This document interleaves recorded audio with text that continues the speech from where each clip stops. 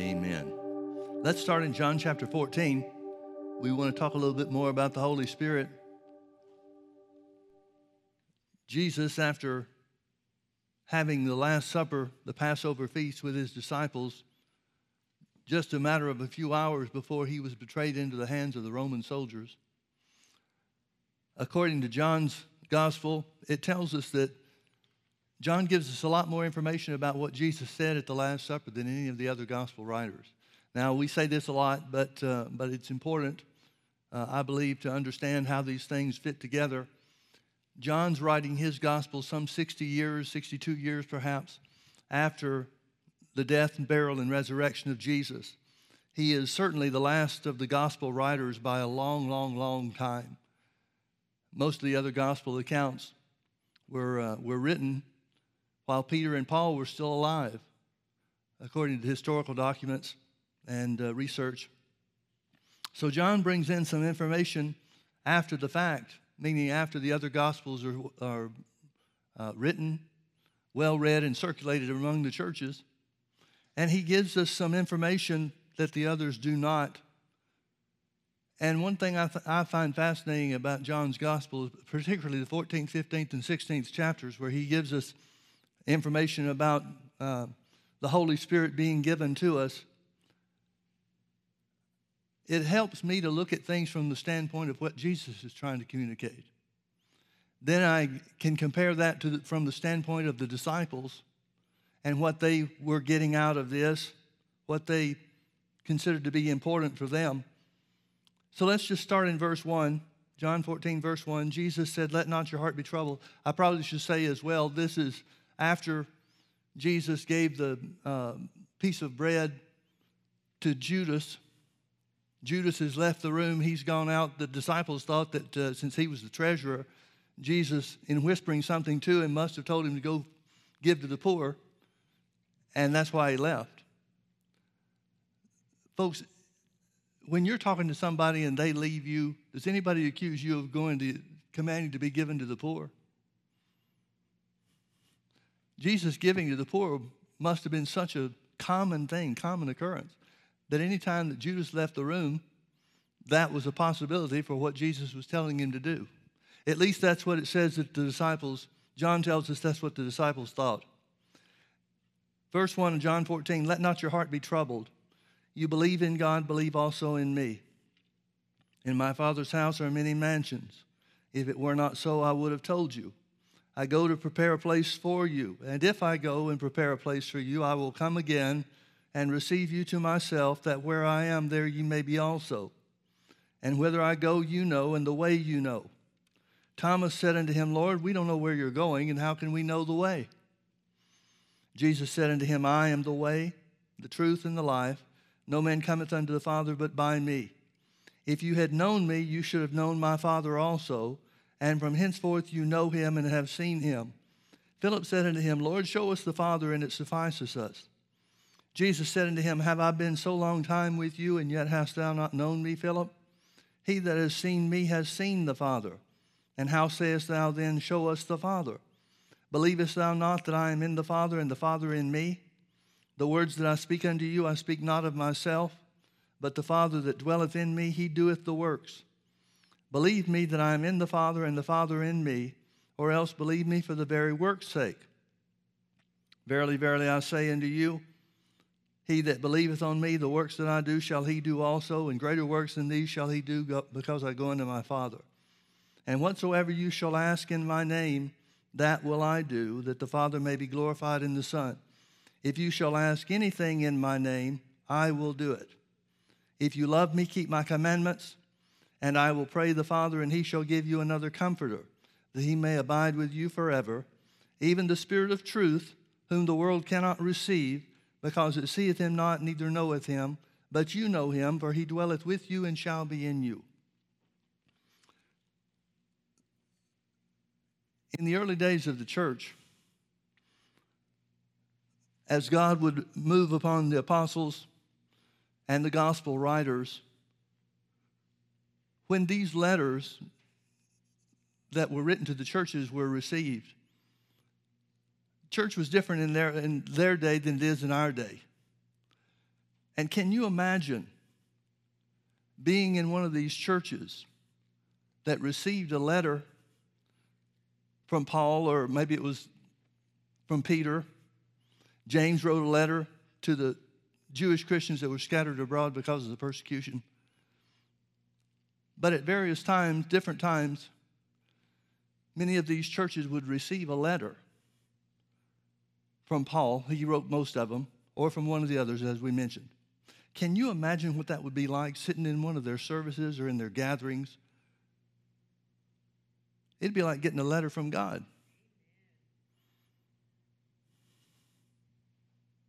We take for granted so much the truth of the word that we have available to us.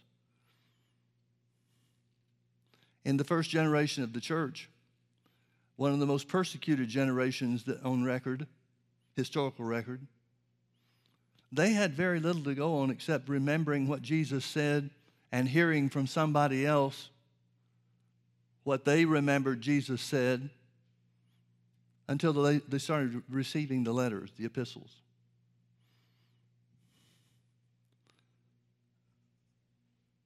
I'm not sure we have the same appreciation or the same reverence for the word that they would have. And you could well understand it. I mean, they're without anything. There were no historical documents in the beginning.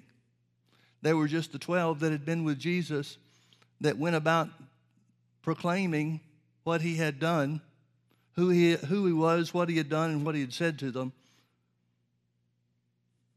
And it seems to me that John, writing in 95 AD, somewhere around there, he has the advantage of looking back to see the state or the condition of the first century church. He's come toward the end of his life. You may recall that they tried to kill him. Again, historical records tell us that one of the ways that Christians would be tortured is by being thrown into a vat of boiling oil. Well, Caesar tried to do this, Nero tried to do this with John. I think it was Nero. Might not be right about that. The Roman emperor, whoever it would be, sentenced John to that death, and they put him in this vat of boiling oil, and he didn't die. The traditional records say that he wasn't even harmed, didn't even burn his skin. Well, if you had that happen to you,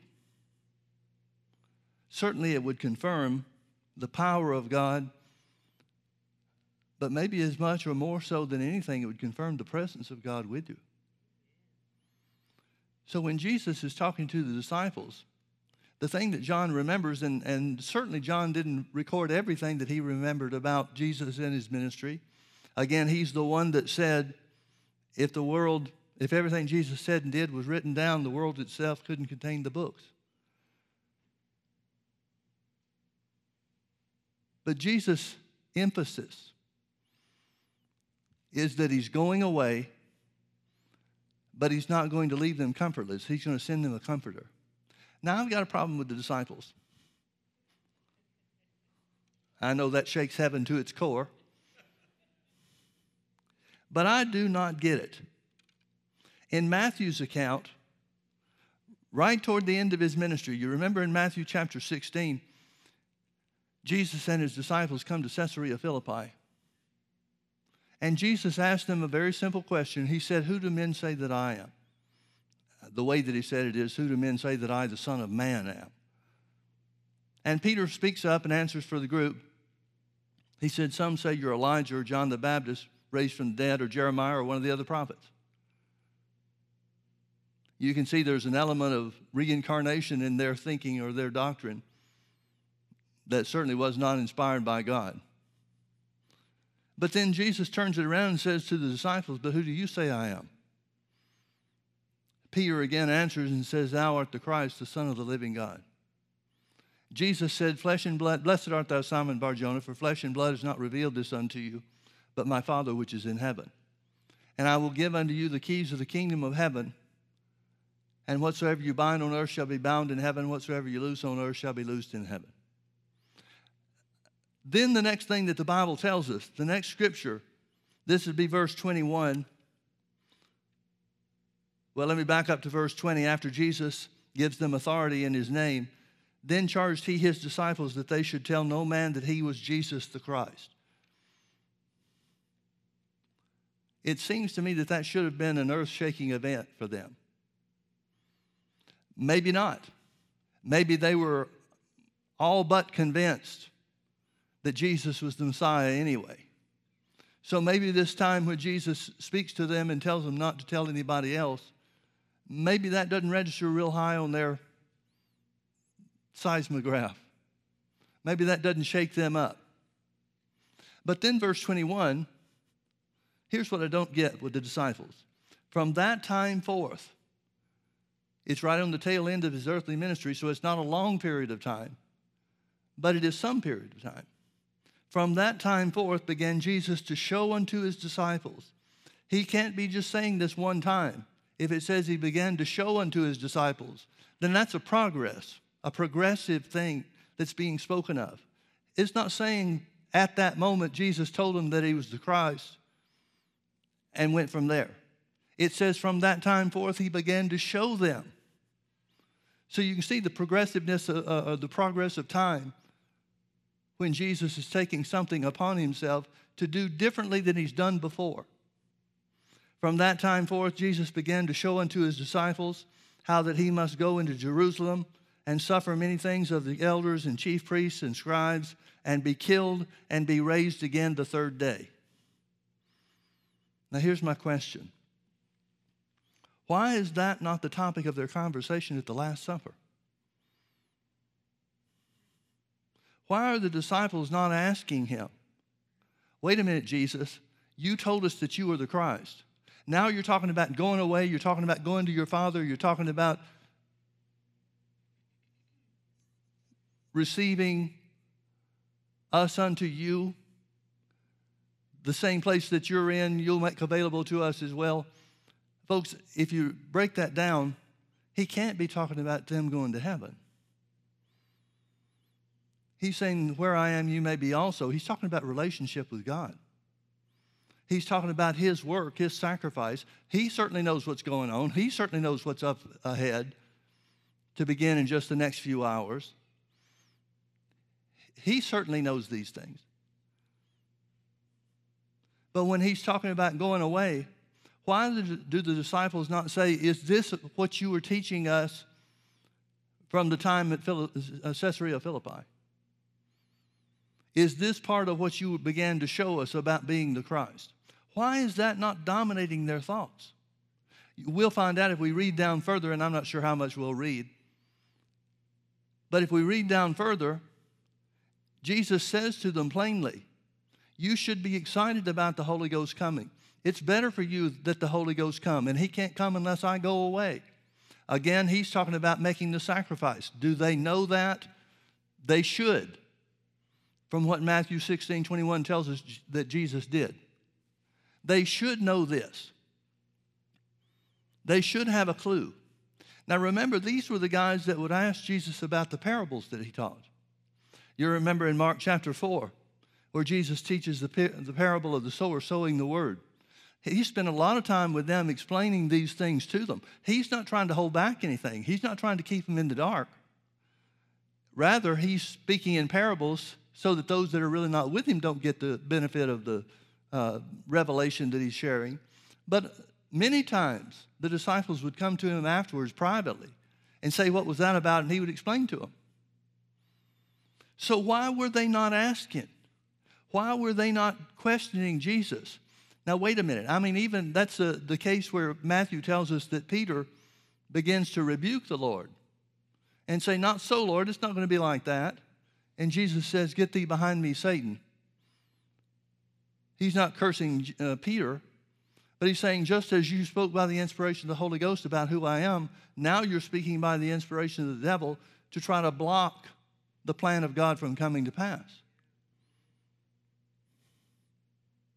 Well, that would indicate to me that there's going to be something significant enough about what he's already taught them for them to want to dig further.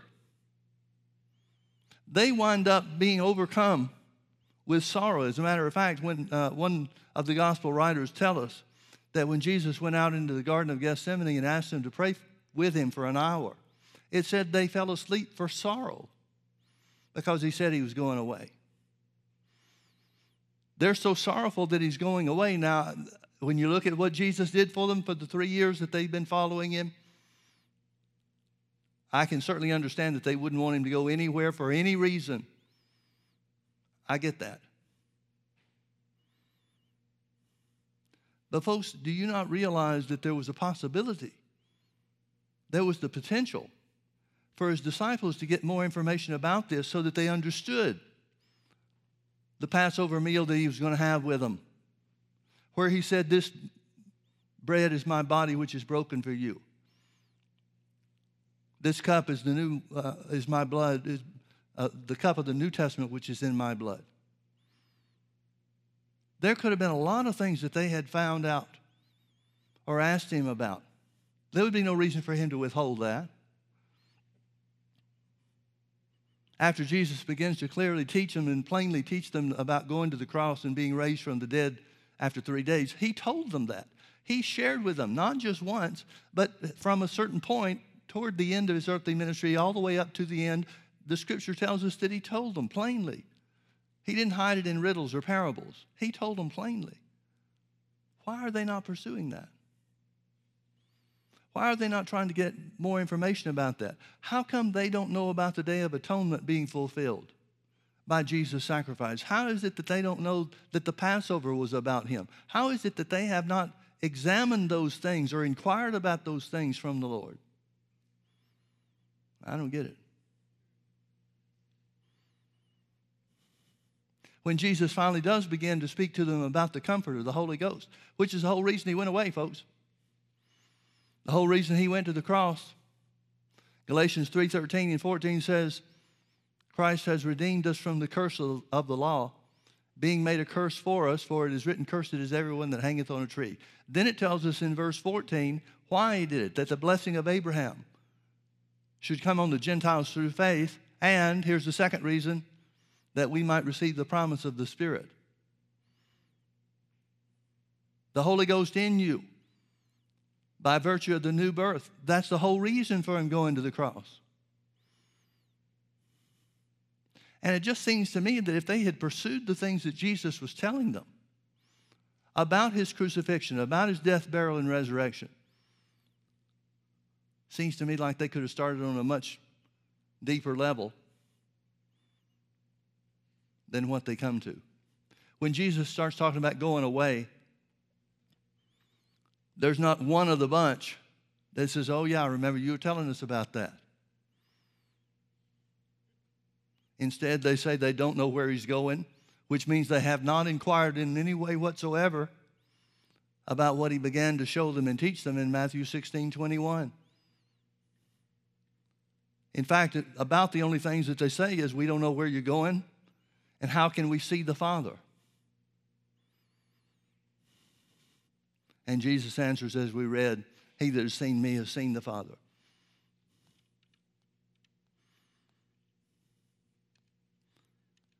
Verse 15 again, "If you love me, keep my commandments, and I will pray the Father, and he shall give you another comforter, that he may abide with you forever."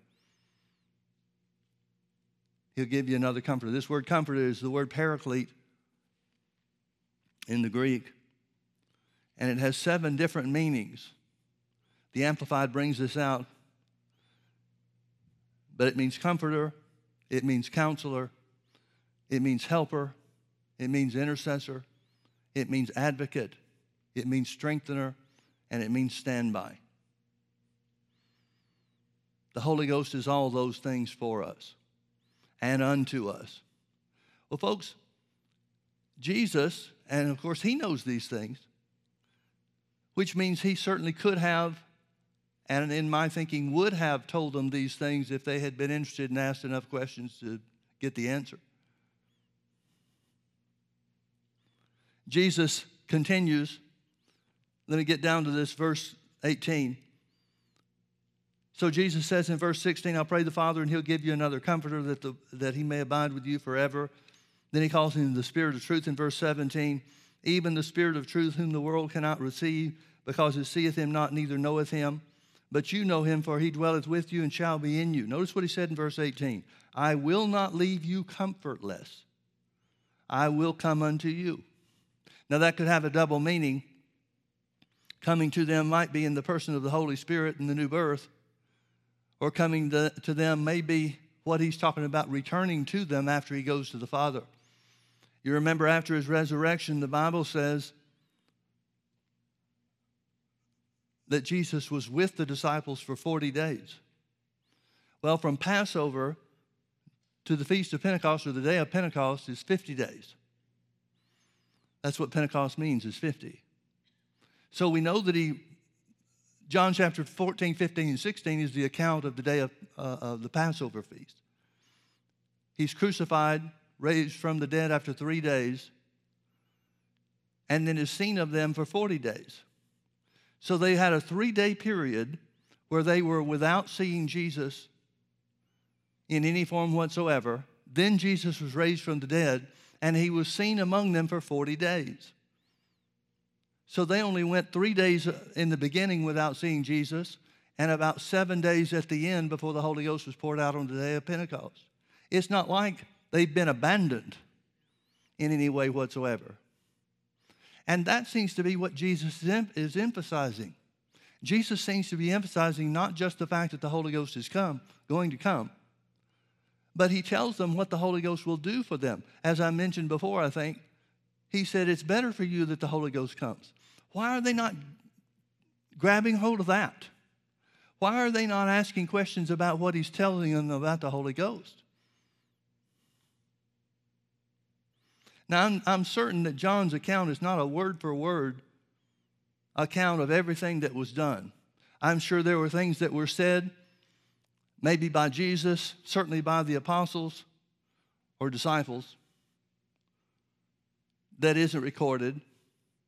The Holy Ghost is giving us the gist of the account of what happened and how it happened. But that doesn't mean there couldn't have been things said that were not responded to or something along that line. But John certainly doesn't bring it out. John doesn't even say of himself that he asked the Lord anything. The only thing John tells us that he asked the Lord was which one of them were going to be the ones to betray him. Outside of that, we really don't see or hear much from the disciples at all. One thing Thomas said and one thing Philip said that really didn't amount to much, other than it shows that their minds were certainly not on the things that Jesus has already shared with them. I don't get it. We know that it didn't go the way that Jesus had expected it to, because after he is raised from the dead, he upbraids the disciples for their hardness of heart. Why didn't they believe? Why didn't they believe what he told them, as recounted in Matthew 16:21, about going to the cross and being raised again the third day? Why is that such a surprise to them when they realize by Jesus standing there in front of them that it really has happened? Why didn't they believe what he said before?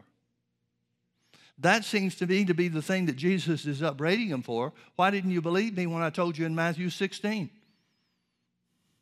Why are you so surprised now that it happened just the way that I told you it would happen, beginning at that event at Caesarea Philippi? Now, I realize not anybody else, or very few people, think like this or approach things from this angle. I know, I get that. But it doesn't lessen my shock any to know. I cannot figure out what the disciples had their attention on. What would be more important than Jesus saying that he's going to be crucified at the hand of the Romans, buried, and then raised up 3 days later? Why does that not warrant, or how could that not warrant some real serious questions by the disciples? I mean, at the very least, why don't they say, well, what are we going to do while you're there? What about us? if they were so concerned about themselves, more concerned about themselves than Jesus and what Jesus is sharing with them, the truth that he's sharing with them, why don't we see them asking him questions about them? How are they supposed to handle this? How are they supposed to weather the storm? But it's almost a supernatural silence. I love Jesus says in verse 18, I will not leave you comfortless. I will come to you. You know, we've been talking about the Holy Ghost in these midweek services for many weeks. I don't even know how long. I don't even want to know how long. I mean, it gets to a point where you get a 40-tape series that gets kind of hard to manage.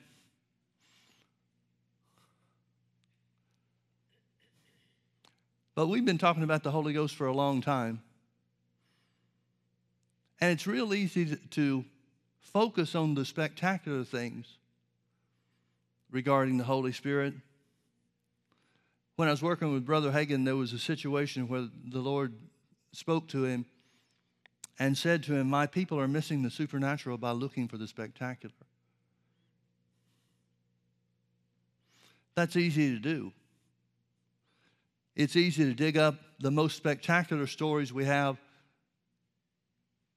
about being led by the Spirit or the power of the Spirit of God coming on someone and the deliverance results or healing results manifested because of the work of the Holy Spirit. But folks, I got to tell you, I have come to realize that the day-to-day presence of the Holy Spirit may be for me the most important thing when it comes to benefit. When Jesus said, I will not leave you comfortless, he's been their comforter the whole time that they've been following him around for these 3 years. He was responsible for just about everything regarding their lives. He was responsible for feeding them. He was responsible for getting them out of situations against the Pharisees when the Pharisees and the scribes would be questioning him or questioning them. He'd step in and take it over and defend them, protect them. He's been their tutor. He's taught them the character and the nature of God. He's taught them what the will of God is like. He's taught them to pray. He's delegated authority to them over sickness and disease. He's given them the gospel of the kingdom to preach, to testify to the fact that God wants things for you here on the earth just like he wants them in heaven, just like they will be in heaven. He's been responsible for just about everything for these guys, and not just the 12. Most Bible scholars will realize or recognize that at any given time there were probably 120 some odd people following Jesus around. He's not responsible for just 12. He's responsible for all the ones that come with him. When he sends the 70 out, it's not like he has to go looking for who to send. They seem to be right on hand, right at hand. So when Jesus says, I will not leave you comfortless, but then also says it's better for you that the Holy Ghost come. It's better for you that I go away so that the Holy Ghost can come. When he begins to share those things with his disciples, he recognizes the value of it. He recognizes the value, the greater position of having the Holy Ghost in you rather than like Jesus was walking with them side by side. But even at that, the disciples seem clueless.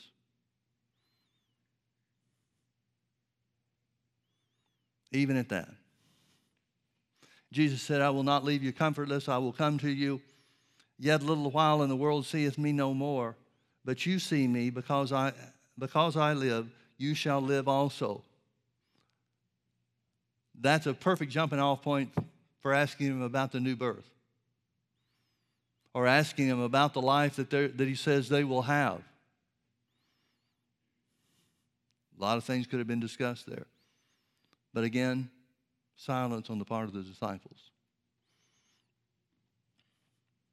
At that day you shall know that I am in my Father, and you in me, and I in you. He's saying to them, we understand, I've got to be a little bit easier on them in this because we have the benefit of the knowledge of what belongs to us in Christ when they didn't, in some respects anyway, they didn't know how to ask certain things. But Jesus is clearly saying, in the day when the new life comes to you that I'm going away to procure for your sake, then you'll understand what it's like for the Father to be in me and for me to be in you. I'd like to think there was somebody spiritual enough in the bunch to say, okay, tell us about that. Before you go any further, tell us about that. What does that mean? You're talking about a condition that's different than what we have with you, but that is the same as what you claim to have with God. Tell us about that. Folks, I've found, and I know we live in a different day than the apostles, but I found the more that I focus on these types of things, well, let me say it this way. The more I focus on what Jesus said, that's when I come up with my questions for the Father, and He never withholds. He never holds back. I don't get my answers instantly, but I'll get them. They'll come. And like I said, I know a lot of people, most people don't look at it from my vantage point, don't look at it from my point of view.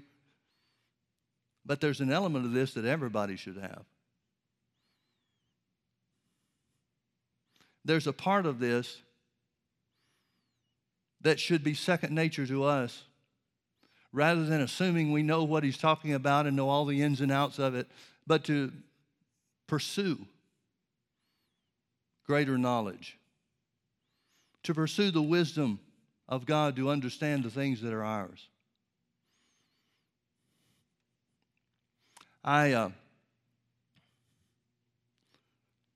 One of the greatest blessings that I've experienced has come with realizing that it's simple revelations that make the biggest impact on me. I think a lot of times when we go into searching the Word or chasing after God, I think the idea that many of us have is, Lord, we want you to reveal the deep things of God to us. But just simple revelations are the ones that put you over in life. Just here over the last several weeks, I can't even tell you when it happened. But all of a sudden, I found myself thinking about the reality that God's Word is truth. And that anything and everything that contradicts that Word, or anything and everything that is an obstacle to that Word coming to pass, has to move. It has to be removed. God cannot lie. So when God says Jesus took our infirmities and bore our sicknesses, and with his stripes we are healed, the human body has to amend. The human body has to yield to the truth of God's Word. Now, how long have I known that? Like forever? But there's a difference in knowing something and seeing it. There's a difference in having mental understanding of truth and having your eyes open to see it for yourself.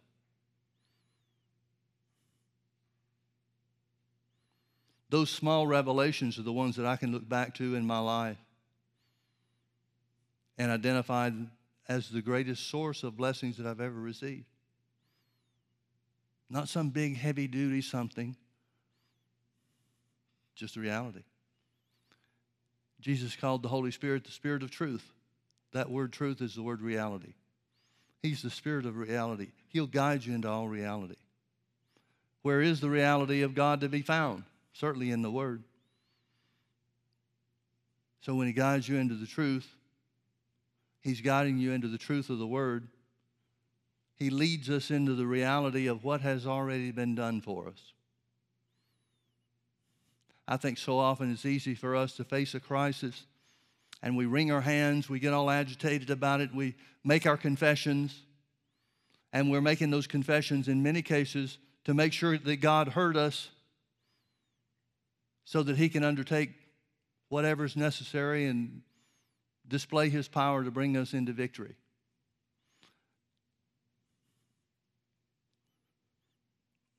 More times than not, it doesn't work that way. More times than not, we have the privilege, and it is a privilege. We have the privilege to come to the realization that his word is true. And so without a lightning flashing from the sky or a voice from heaven thundering out above us,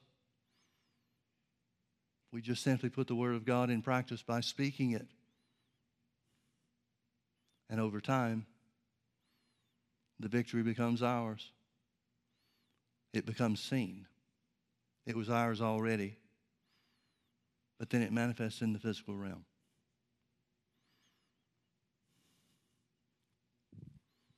Let's keep reading. At that day you shall know that I am in my Father, and you in me, and I in you. He that hath my commandments and keepeth them, he it is that loveth me. And he that loves me shall be loved of my Father, and I will love him, and will manifest myself to him. Judas said unto him, not Iscariot, Lord, how is it thou wilt manifest thyself unto us and not unto the world? Really? That's the question? Folks, there's a million better questions to ask than that one. But Judas says, how is it that the world won't see you, but we will? I don't get these guys. Jesus answered and said unto him, if a man love me, he will keep my words, and my Father will love him, and we will come unto him and make our abode with him. Where's the follow-up question on that? Now, if Jesus answered, it says he did in verse 23. If he answered Judas's question in verse 22, then obviously he's not trying to hold anything back.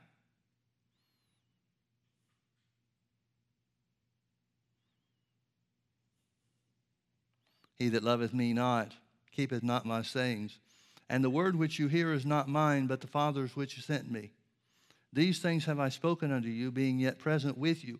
But the Comforter, here he goes back to the Holy Spirit, the Comforter, which seems to be Jesus' whole point, or at least the major point that I see in chapters 14, 15, and 16. The real revelation, the revealing to us of the additional things that were said at the Last Supper, the Passover feast that Jesus celebrated with his disciples. The major theme of the 14th, 15th, and 16th chapters of John is the Holy Ghost, the Comforter. He talks about authority related to the Holy Ghost and the new life that we will have where we abide in him.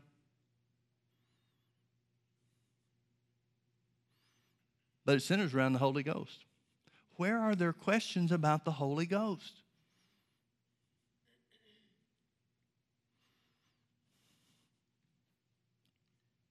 But the Comforter, which is the Holy Ghost, whom the Father has sent or will send in my name, he shall teach you all things and bring all things to your remembrance whatsoever I have said unto you.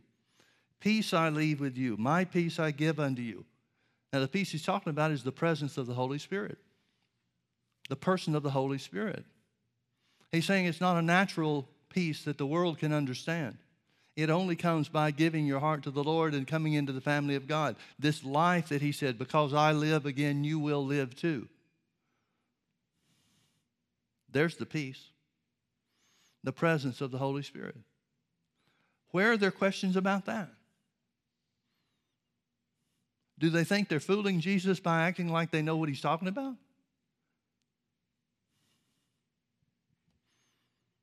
Peace I leave with you. My peace I give unto you. Not as the world gives, give I unto you. Let not your heart be troubled, neither yet let it be afraid. You have heard how I said unto you, I go away and come again unto you. If you loved me, you would rejoice, because I said I go unto the Father. For my Father is greater than I. That sounds a lot like what Paul is going to write to the church at Philippi. To depart and be with Christ is far better. Jesus is saying to depart and be with my Father is far better.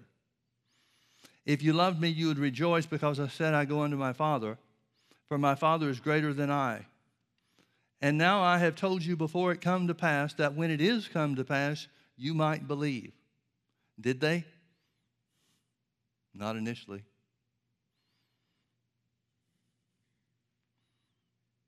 Hereafter I will not talk much with you, for the prince of this world cometh, and hath nothing in me. But that the world may know that I love the Father, and as the Father gave me commandment, even so I do. Arise, let us go up hence. Apparently, Jesus shifts toward the Garden of Gethsemane, where we know that he will sweat great drops of blood because of the agony of the paying of the price for sin and death. The Bible tells us that an angel came and strengthened him, and then Jesus went back to prayer and prayed even harder. I'm not sure what that means. I don't know if that means he sweat even bigger drops of blood or just what. But it does say that he prayed more earnestly. I'm not sure how you pray more than all you've got. But the Holy Ghost is trying to communicate something to us.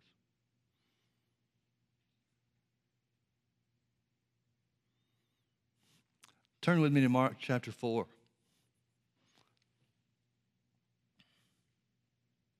I hope I haven't depressed everybody talking about the disciples.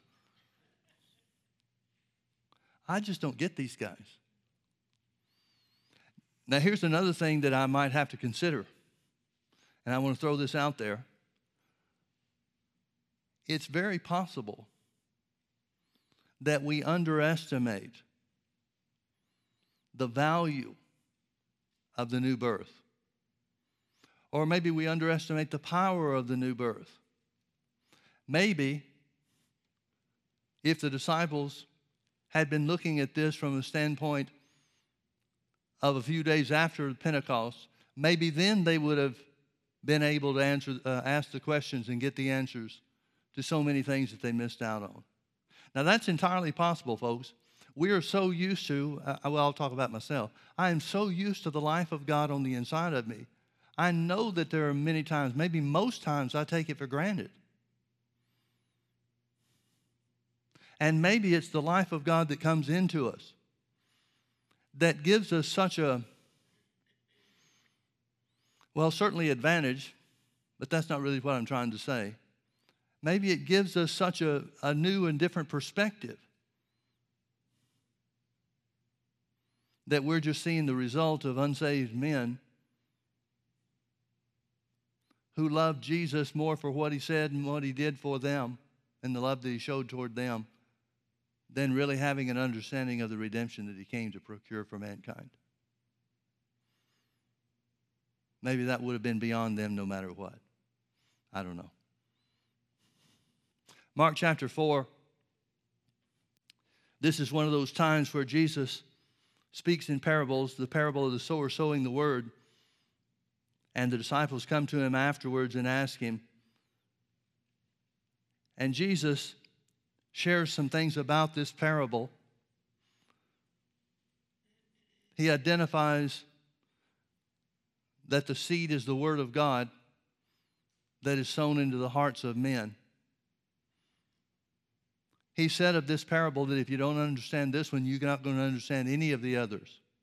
He asked, if you can't understand this, how will you ever get a hold of the others? Because this one is foundational. This parable of the sower sowing the word explains how the whole of the kingdom of God operates. Now remember, Jesus defined the kingdom of God for us when he taught his disciples to pray. Our Father, which art in heaven, hallowed be thy name. Thy kingdom come, thy will be done, on earth as it is in heaven. The kingdom of God is the boundaries or the realm where God rules or dominates. The earth was created to be the kingdom of God. It didn't fulfill what it was intended to be because of man's sin. And the Bible says the law of sin and death began to reign over not only mankind, but over the earth as well. So when Jesus starts talking to the disciples about the kingdom of God, he's talking about the blessings that God wants us to have. And as a part of this teaching, not only does he say that the seed, which is good seed, is the same seed for each type of ground that is planted in, but it produces different results based on the attitudes of the individuals in whose hearts it's sown. So he comes to the place in verse 26, and he says, so is the kingdom of God, as if a man should cast seed into the ground. Now, the casting seed into the ground is speaking words. He's explained that prior to this example.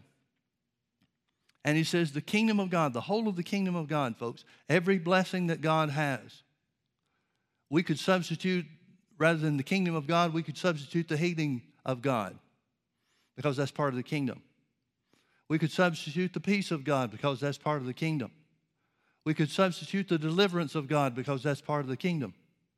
Every blessing, everything that you can think, every good thing that you can think of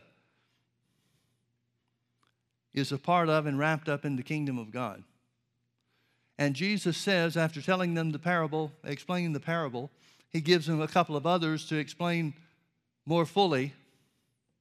But he comes to the place where he said, the whole of the kingdom of God is like speaking words.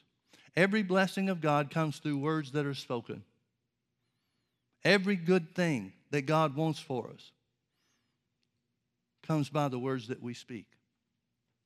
So is the kingdom of God, as if a man should cast seed into the ground, should speak the word of God into the earth, should speak the word of God into his own heart, and should sleep and rise night and day, and the seed should spring and grow up, he knoweth not how. He says you can't always expect an instant crop, but if you plant the seed and water the seed, plant the seed with your words and water the seed with your words, it will produce what it's intended to produce. For the earth bringeth forth fruit of herself, first the blade, then the ear, and after that the full corn in the ear. But when the fruit is brought forth, immediately he puts in the sickle, because the harvest is come. And he said, whereunto shall we liken the kingdom of God? Again, it's talking about the blessings of God. Or with what comparison shall we compare it? It is like a grain of mustard seed, which when it is sown in the earth is less than all the seeds that be in the earth. But when it is sown, it grows up and becomes greater than all herbs, and shoots out great branches, so that the fowls of the air may lodge under the shadows of it. He's saying very specifically, the word that we speak might appear to be nothing in comparison to the size of the obstacle or the problem that we're facing. But if you plant it with your words and water it with your words, it'll wind up being so much bigger than anything the devil's got to throw at you, it's not even funny.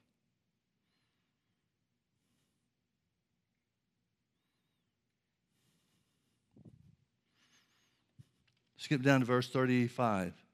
And the same day when the evening was come, he said unto them, let us pass over to the other side. And when they had sent away the multitude, they took him even as he was in the ship. And there were also with him other little ships. And there arose a great storm of wind, and the waves beat into the ship, so that it was now full.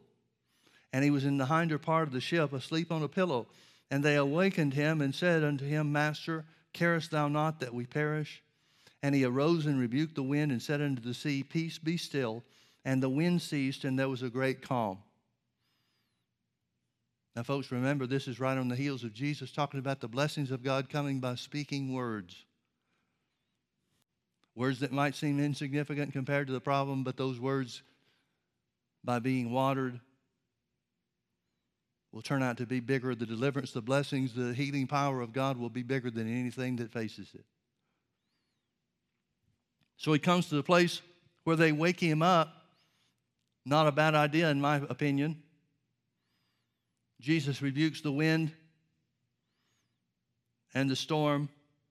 And verse 40, and he said unto them, why are you so fearful? How is it that you have no faith? Now they were astonished. They feared exceedingly and said one to another, what manner of man is this that even the wind and the sea obey him? Folks, they're thinking wrong. That's not the point. When Jesus says, why are you so fearful? How is it that you don't have faith? He's just described to them how faith works. It works by speaking in the middle of a circumstance, by speaking in the middle of a need. He says, why didn't you speak to this storm? Why didn't you say something to deal with this situation? Why did you leave it up to chance and just happen to wake me up because I'm asleep in the back? Now, their response to this is they said, who is this guy that the wind and the storms obey him? Jesus is trying to get across to them, the wind and the storms will obey every man that takes his place of authority.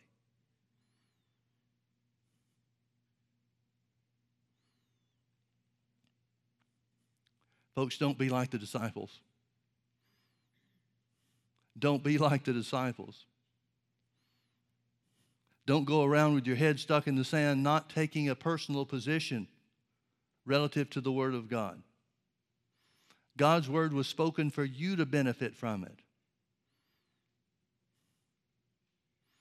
But how much of the church world sits back like the disciples in the storm and just says, well, whatever.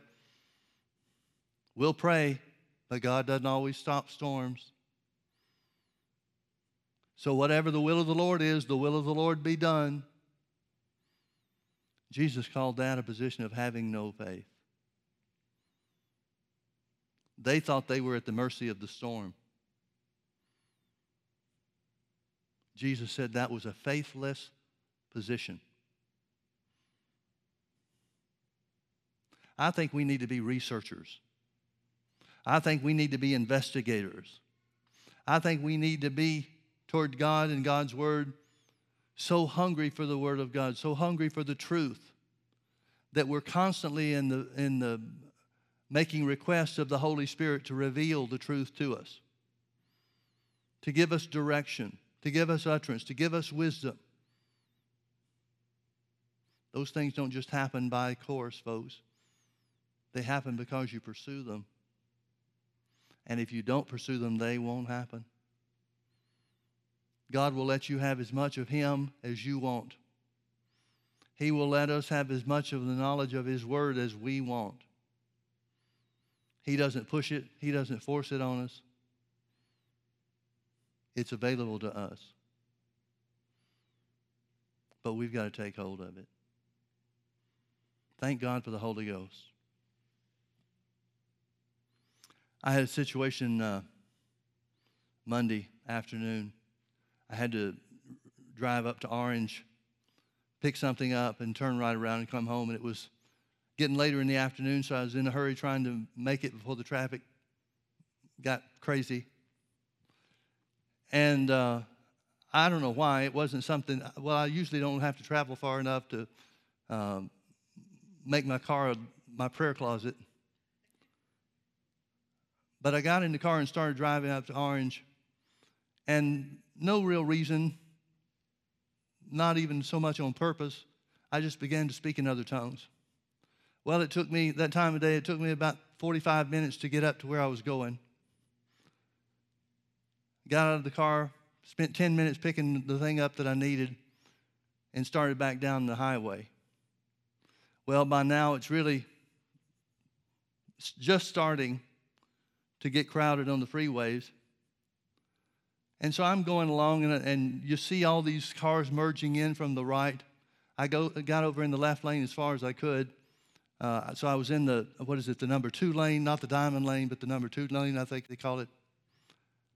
And I'm praying in the Holy Ghost again. So far I've been praying for, 55 minutes maybe, something like that, between the time that I went up there and then starting on my way back. And out of nowhere I had the thought to check I was in Beth's car, that little SUV she's got. I had the thought to check my left mirror, and I saw that the diamond lane was clear and open. And I had the thought, well, I know that lane's open if I have to get over in a hurry. And not 10 seconds later, there was one of these food trucks, the self-contained kitchen type trucks that they take to construction sites and that kind of thing.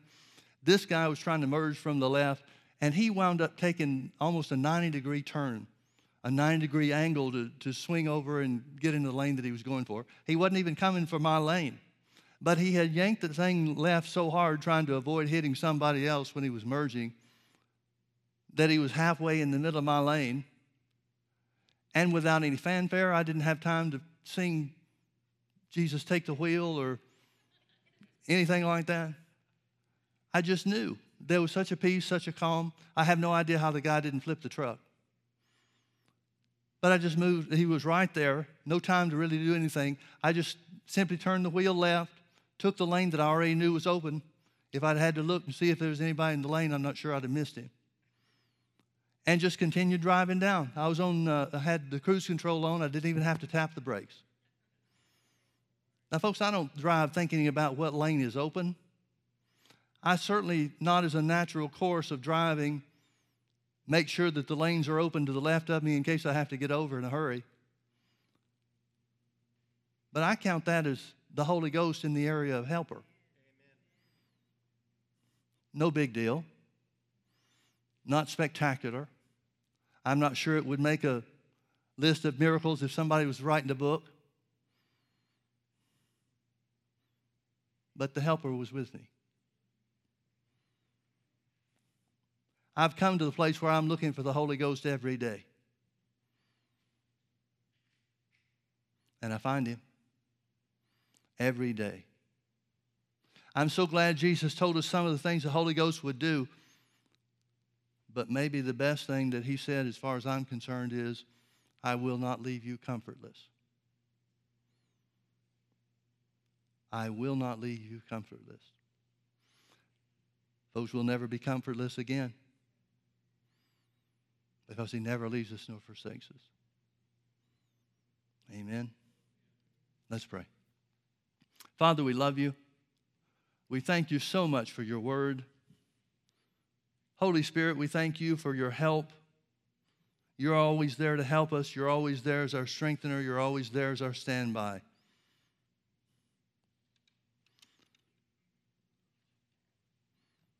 Thank you for guiding us into all reality, guiding us into the truth of the greater one in us, guiding us into the truth that we're more than conquerors through you that loved us, guiding us into the reality of our healing. Thank you for guiding us into all truth. Holy Spirit, we make a place for you, not just in our church services, but in our lives. Make yourself real to us, Lord. In Jesus' name, amen.